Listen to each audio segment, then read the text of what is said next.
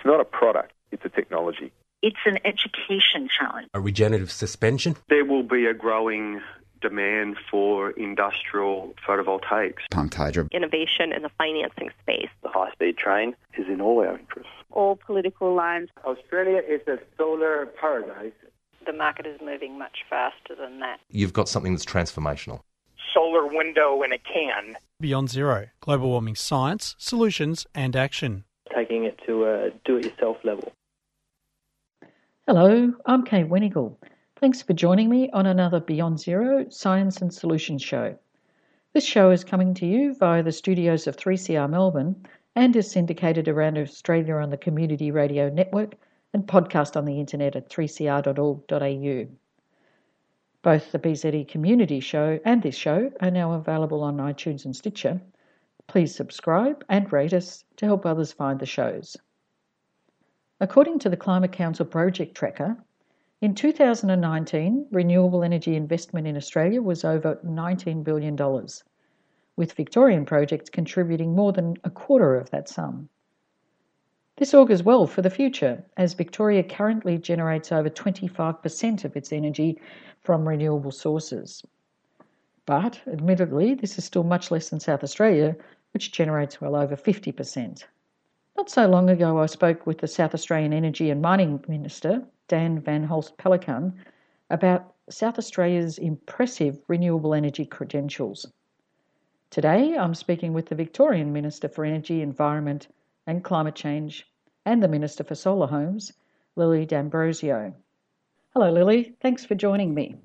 My pleasure, Kate. Firstly, Lily, I imagine you've had a hectic and stressful year just managing to work around the havoc coronavirus has inflicted on the state.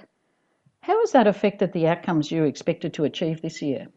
Well, we know that the global pandemic has impacted people in all different ways, but, equally in many ways in terms of the stress that it's caused.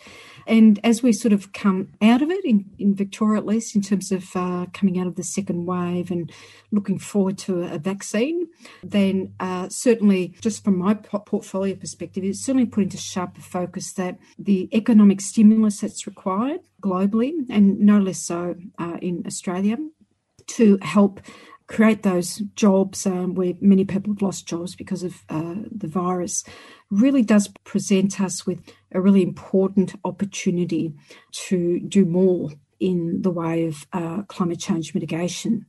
And we know that through the global financial crisis that occurred just a handful of years ago, the countries that did the best were the countries in terms of coming out of the global financial crisis and being able to recover as societies. The ones that did the best really understood the importance of economic stimulus being tied to doing more on climate change, really preparing the society, our communities for climate change. And so, and they did that very, very well. And certainly in Victoria, my mind is sharply focused on how we can see the opportunities for decarbonising our economy further through the economic stimulus that we will need to recover from this terrible pandemic. BZE introduced its Million Jobs Plan this year in renewables, and I think it's up to nearly 2 million jobs that they've identified. Has that influenced your thinking on making those decisions? Oh, absolutely. We know through the reporting that you've done, many other organisations out there, whether they're businesses, whether they're industry, whether they're community organisations, environmental organisations, they are all pushing in the one direction, and that is now is the really good opportunity for us to dig deeper, do more quickly in terms of climate change action. And I only have to reflect on the fact, Kay, that Victoria, in a recent comparison or report that Clean Energy Council did in terms of the renewable energy projects that have been built around the country, that Victoria was leading the way. Victoria's jobs share and economic investment jobs share was the highest of all of the states. My aim is to keep us there, but also to go even further, because we know that there's really great opportunities there for us to do more. And you will also note, of course, that your supporters, your followers, your members will have noticed that not all that long ago, about a month ago, we announced our second VRED auction. We're out to market to build at least 600 megawatts of new renewable energy projects in Victoria. So there's a lot more to be done, and we are doing a lot already. Well, that was going to be my next question. How is this? That's right. How is that going? How's that been received, that 600 megawatts? Oh, look, really, really well. And the important thing to note here is that we've done our market sounding. So this is some of the technical first steps that we do before we go straight into the auction itself. Market soundings have been very comprehensive, and they've actually brought out many different, many businesses and investors that are really, really keen to invest more dollars. And it just shows you what strong government leadership can do. It can bring forward a lot of the global, billions of dollars in global investment that's looking for places to invest. And Victoria is one of the standouts, really, globally, of governments that actually do present really good investment opportunities to get projects built, get jobs created, and that obviously means terrific things for regional Victoria and also local supply chains. So there's a win here for everyone. And this auction, number 2, is certainly proving to be one that is driving already a lot of excitement. Yes, it certainly is exciting. And it is impressive that Victoria is leading all the other states in Australia with regards to renewables and investment there, especially given that we don't have as much sun as the other states and we don't have the land, but with the positive policies that the investors are flooding here. So let's visit the time late last year where the Victorian government announced that it would legislate to allow it to forge its own path on upgrading the electricity grid infrastructure and implementing renewable technologies such as giant batteries.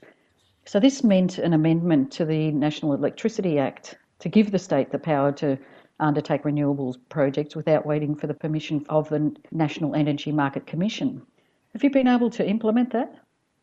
Oh, we're doing it right now, Kay. I'm really, really excited that we took this very important step. And it's an important step because we know, and we've heard loud and clear, that the current rules around our national electricity market, all of the regulations that exist, that were made at a time where we didn't have the dynamic and rapid innovative change within the energy system that we have now, that we've seen for a number of years. And therefore, the rules around that have meant effectively there's been delays in projects that have been able to get approval and actually be built. And some projects, in fact, will probably never be built because the rules are not meant for what we need today. And what we need today is more renewable energy projects to be built. We need, especially in the light of our ageing coal generators that are getting older, they're getting less reliable. And if they're getting less reliable, we're going to have solutions, and we're going to have alternative energy sources in place, and also the complementary technologies that sit alongside of that. They include large batteries, of course. There are other technologies out there. But I'm really pleased to say that the first project that we went out to market with under our new NEVA legislation was that we commissioned the Australian Energy Market Operator to go out and hold a tender process for a new system integrity scheme. And that's been really successful. I can't say too much just yet, but we're not far away from making a really important and really big announcement on that one. It will demonstrate definitely in a very tangible way in a very short period of time that us changing that legislation, it will prove to be really very much in the interests of all Victorians for a lot of different reasons, and cost effectiveness, being able to meet our energy challenges head on. So I'm very, very excited by it. So does that mean if AEMO is supporting this, that other states will follow Victoria's path? Well, look, I don't believe that any other states have given themselves the powers that we've given ourselves in Victoria. But, you know, that never stops Victoria from leading the way. and being the first to do things that are bold, ambitious, but absolutely doable. We've never shied from that. I'm not about to start, Kay. If we help to shine a light for other states to follow, I'm very happy to give them a briefing on what we've done to bring about some really strong outcomes, and it won't be far away. Can't say any more than that because I'll be in big trouble, but we're not far away from making some very important announcements on that. We're talking this month or next month? Very soon. Very, very soon. I'm looking forward to that then. So broad public rejection of climate policy, particularly around the issues of fairness and equity, were frequently highlighted as the next big looming challenges in Europe. Tasmania is also seeing a pushback from locals who are concerned that major new transmission lines will impact valued landscapes and natural habitats. Do you see that as a potential issue for Victoria? Well, I think what's really important here is having the conversation with communities, with people. When we explain to them the situation that we're facing now in terms of our existing energy system, doing nothing is not an option. Doing nothing will actually lead to higher prices. Doing nothing will lead to blackouts because we just won't have sufficient supply of energy available for when we most need it. We know our summers are getting hotter, they're getting longer. We know here in Victoria, our existing thermal generators are getting older, they're getting less reliable. It's not Lily D'Ambrosio saying that, it's the facts. It's the facts that are recorded each and every summer when we have failures. Doing nothing will cost all of us dearly. It will cost businesses when the lights go out, when they don't have sufficient power in the middle of a heat wave, to be able to carry on their business and provide the jobs, or be able to work our air conditioners in the middle of summer. And so we need a well-planned transition that understands that there is a central role that governments need to play, because ultimately governments, in the area of energy at least, it's not about making money and making profits. Those things are important. We've got to spend taxpayers' dollars very, very cautiously and very effectively. But it's about making decisions that ensure that an essential service will be here for every Victorian, not just today, tomorrow, and that they can rely on the fact that it will be there into the future. And that means we are at one of those critical transition points that only really come about maybe once every 50 to 100 years. We're seeing a major transition point here in Victoria, in Australia, globally, that we need to build a system that takes us to the future. The future is, of course, a distributed energy generation across our state, across the country. We need the poles and wires to go. We need the transmission network to go where the new sources of power are. And that's really critical. But it's not just about that. It's also about people being generators themselves of their own clean power. And we're not far away here in Victoria from getting our 100,000th solar PV system installed on a roof. This was unheard of. No one would have expected this to happen even just, 3, 4, 5 years ago, but we're doing it. And the transition is upon us. We need to manage it. When we manage it well, we keep the costs down. And in fact, doing nothing is not an option because that will lead to higher costs.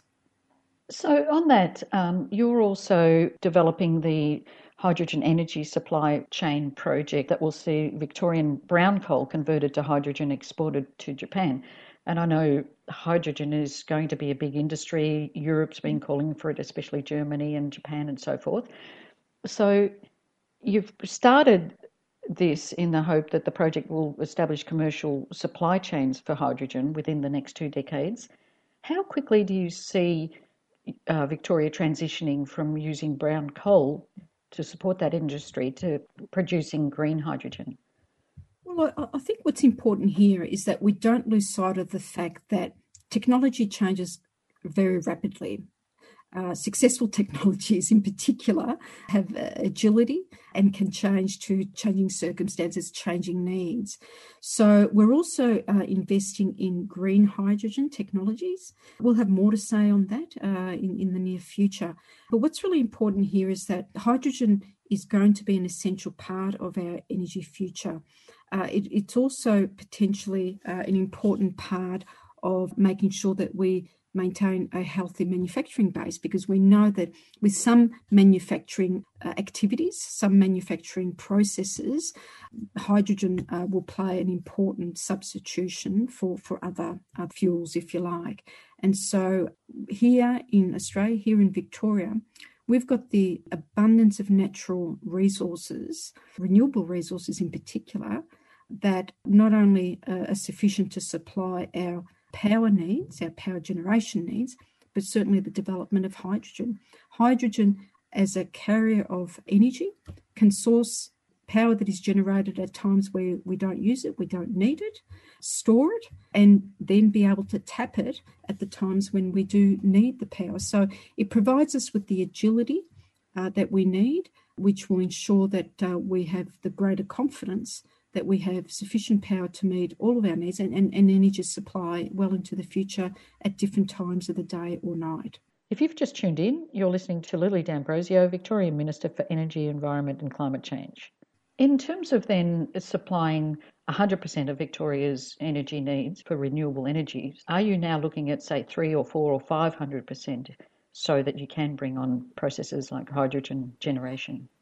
The economic viability of hydrogen, once it becomes much more competitive than where it is now, and the predictions are, Alan Finkel will say this, Australia's chief scientist will say that hydrogen will one day in the not too distant future be very competitive. Once it does that, there is no limit to how much renewable energy you can produce other than your own physical space.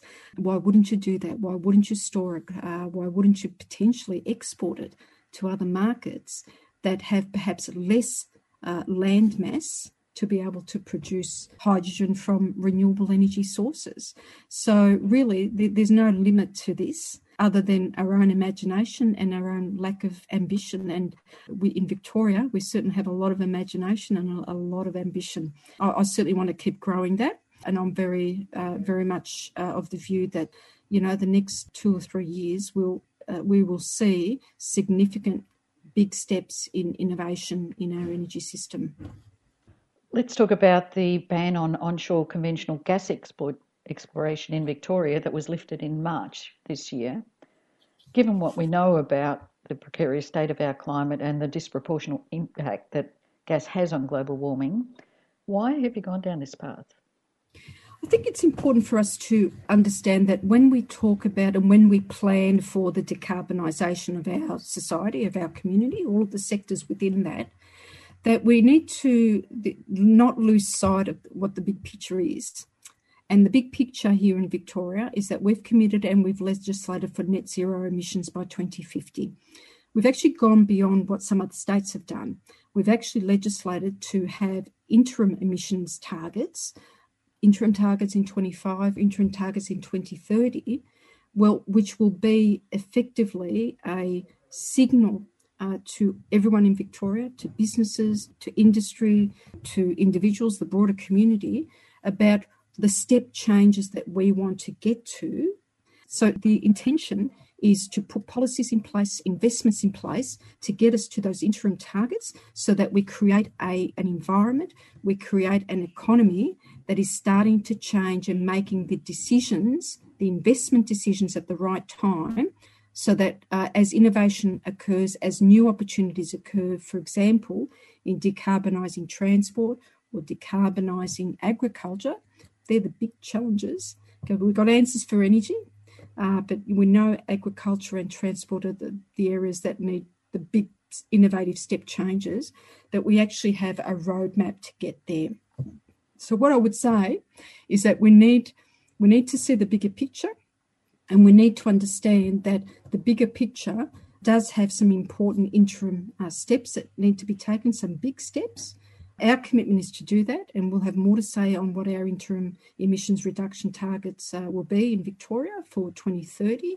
We will be making some big steps. So that's what I ask people to focus on. The way we decarbonise needs to be strategic.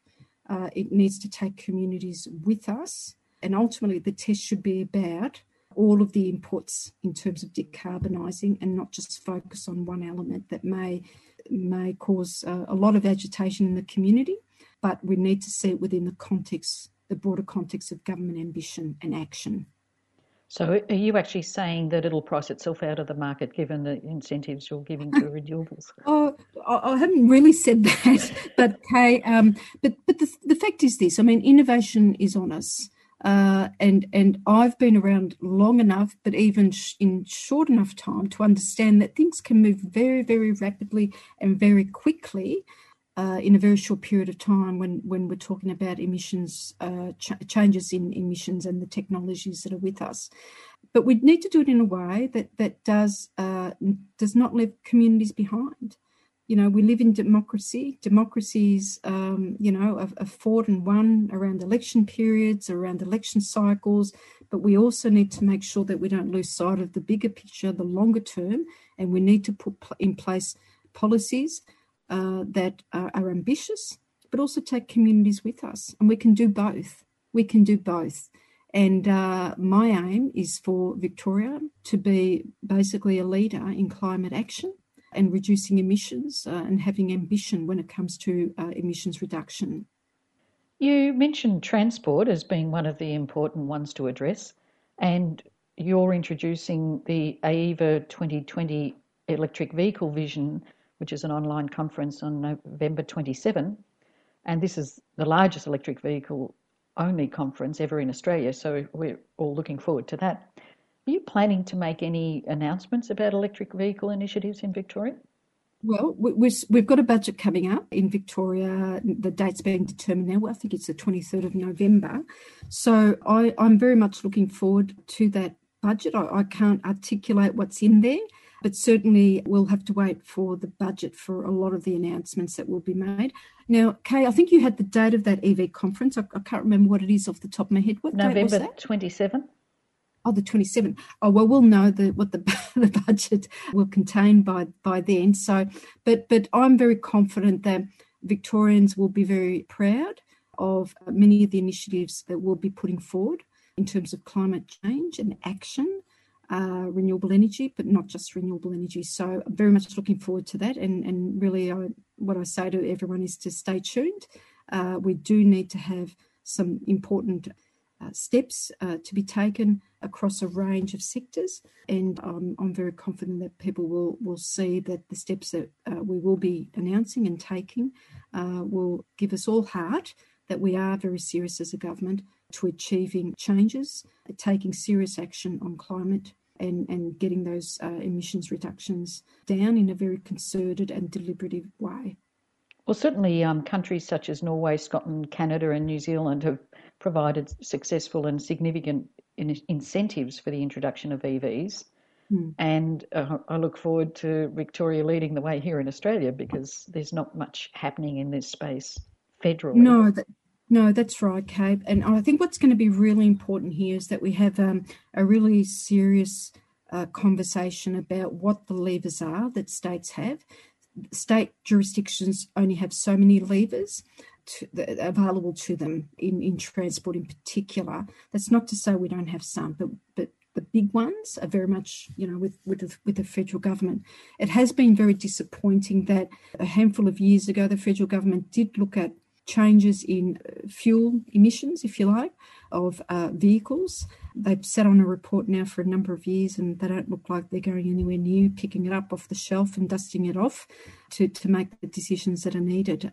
But I think it's still going to be very important for states to advocate for very strong national action on the levers that national governments have and states don't. That's going to be really important here.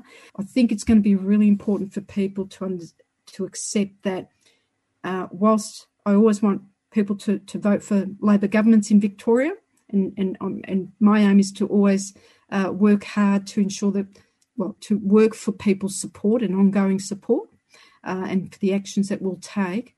But I do want to put a cautionary message out there to everybody that we need to hold a national government to account and we can't let them off the hook. They've got to be on the hook for playing their part in the challenge of climate change. They can't be let off the hook. And I ask people to think really carefully about the changes that are needed at a national level and think very seriously about what is in the domain of national governments and make choices at the right time to ensure that we actually get the changes and the governments that we need. You mentioned the budget will introduce a number of new initiatives. Is there anything being done in terms of social housing and energy efficiency in social housing? Look, I know that there's been a lot of advocacy over the years from many organisations, energy efficiency sector itself, but also the welfare community, welfare organisations, about improving the energy efficiency of homes. And we know from past studies that have been undertaken, Sustainability Victoria, the 1 Million Homes Alliance, a number of other coming together of organisations, they've shown that Australia's housing stock, especially built before the 1990s, are very, very poor, very, very poorly built in terms of the energy efficiency rating of those. And we continue to pay for those in different ways now, not just, of course, with rising bills for heating our homes, or we pay by bad health impacts for those people who aren't able to afford to pay for good heating or good cooling. And we pay also for the emissions that we produce to achieve a healthier home, a cooler home, or a warmer home. There are better ways of doing this, better ways that keep people healthier, keep our environment healthier, and keep our bills down, and energy efficiency is an important part of that. Look, I can't say too much on this one because it's one of those areas there where I don't want to let any cat out of the bag, but certainly I'm very well aware of the important role that energy efficiency plays in tackling not just climate change, but also, of course, the welfare of community members and helping people help themselves in terms of doing their bit for climate change. So we again look forward to the budget and hearing we'll see. If there's anything in that. It's this budget will be a massive budget, Kay. The Premier's been really very clear about this. Our Treasurer has too. It's probably going to be the biggest budget on record in terms of investment, economic stimulus. But as I said, there are also great opportunities here for us to take some very, very large steps, in fact, strides when it comes to climate change. Just quickly then, forestry. There's a lot of carbon emissions with our national forest being logged. Is anything going to change in that area? Well, we did make some very big announcements about a year ago now. Time's gone by so quickly, 2020. Yeah. I think it was about a year ago, but certainly about November, actually. Yes, it was in November last year, where we announced that we would get out of all of native timber logging by 2030.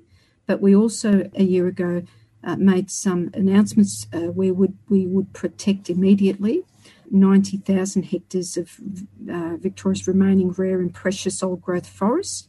And we know that these two policies taken together will reduce the state's carbon emissions by 1.71 million tonnes of carbon dioxide equivalent each year.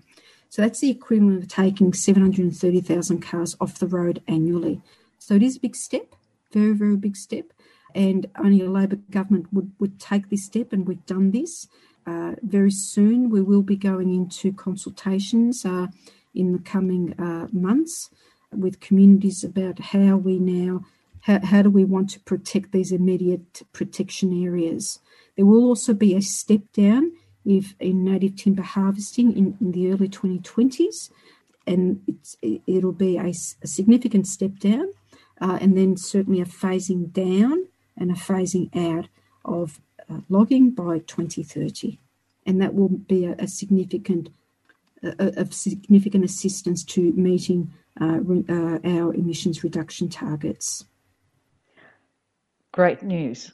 So one final question. You've just announced a CDS, a container deposit scheme, and Victoria is the last state to announce such a scheme. Can you tell us what that's about? Yeah, so certainly a number of months ago, myself and the Premier made an announcement that we would introduce a container deposit scheme in Victoria. We heard loud and clear from Victorians they wanted one. We know that Victorians are absolutely committed to recycling. They know that there's a lot more that we can do, and we are backing up our commitments which includes a CDS with more than $300 million that is being invested over the next 4 years in recycling. That includes introducing a 4-bin system for curbside collection, but it also includes a CDS. So today we announced our proposed model for a container deposit scheme. We're proposing that Victoria has a model where there is a split operation of the system, whereby you have a separate operator that manages the network of collection points across the state, separated out from those that will be the financial administrators, if you like, of the scheme. And that will be done in collaboration with beverage industry. We believe having a separation out of the network of collection points will incentivise that network operator to have more collection points right across Victoria, making it more accessible, making it easier for Victorians to use. So if they've got more collection points, it's going to be easier for them to redeem their containers and make the system a fair system and put downward pressure on costs, which is really important. So we're very excited. I'm really, really excited by this. There's consultation happening over the course of this month. Once we've got the consultation from community members, I encourage everyone to get on the Engage Victoria website, have your say. We will then move to legislate for the new scheme next year and then commence the process of a tender process, if you like, or a process of getting administrators in place, the network operator in place, getting the scheme up and running by the end of 2022, but it could end up being early 2023. COVID has obviously been a bit of a challenge for many industries, but as soon as we possibly can, we want to make sure that it's done right. These are very complex systems to get right. We've seen from other states that have gone ahead of us that there have been some bumps along the way. We want to learn from those experiences and make sure that we have a system that is well designed, that is very accessible, no matter where people live. That is, of course, one that is easy for people to use and one that is fair. And the exciting part of this, of course, will be that there'll be opportunities for people to take, their containers to a busy shopping centre where in public spaces they might have a reverse vending machine where they can just drop off their containers and get their 10-cent refund. Or they might want to actually dedicate that refund to their favourite charity or their local sporting club or St Vincent de Paul, wherever. So these are the ideas that we want to have coming forward from Victorians, because we know that Victorians love recycling. They also are great in terms of community spirit and sharing. And this is an opportunity where there can be so many winners. Everyone can be a winner here. The environment, where we're reducing the litter in our environment. We're actually recycling valuable resources rather than going to landfill and adding to our emissions. Recycling will help to reduce our emissions. It will reduce litter. It will keep the value in the economic stream, create 600 jobs, 700 jobs. That's what's happening in other states. And it'll mean cash for bottles, cash for cans, cash for cartons in the pocket of families or indeed their favourite charities. And I think there's a lot of feel good in that too, but also it makes a hell of a lot of sense for the environment. On all levels, doesn't it? And it is exciting that it's now happening because Victorians have been really keen on having this. So well done, and thank you for implementing it. It's been really exciting talking to you. I'm really looking forward to the budget this year now. I don't normally say that. And I want to thank you for your time today, Lily. Thank you very much, Kay. And can I just thank all of your supporters? I mean, they're real champions out there. Yourself and others show such leadership and inspiration for all of us. And that's not lost on me ever. And we need to keep our ambition levels up.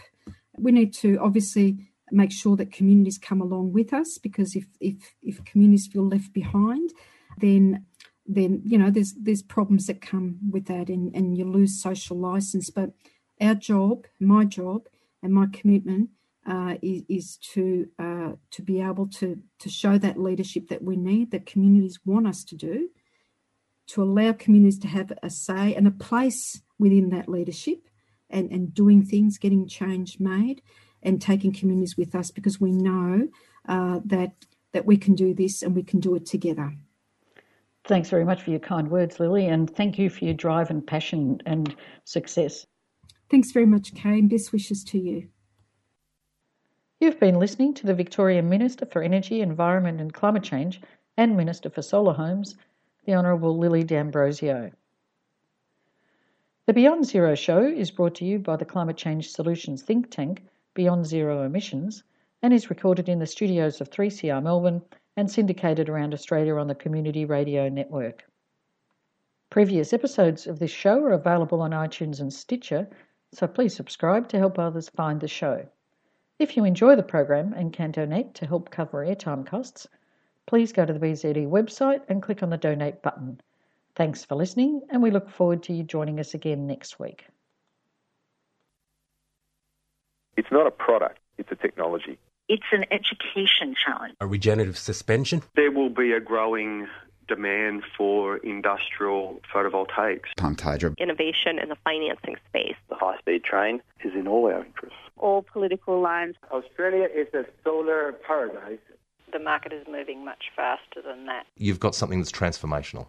Solar window in a can. Beyond Zero, global warming science, solutions and action. Taking it to a do-it-yourself level.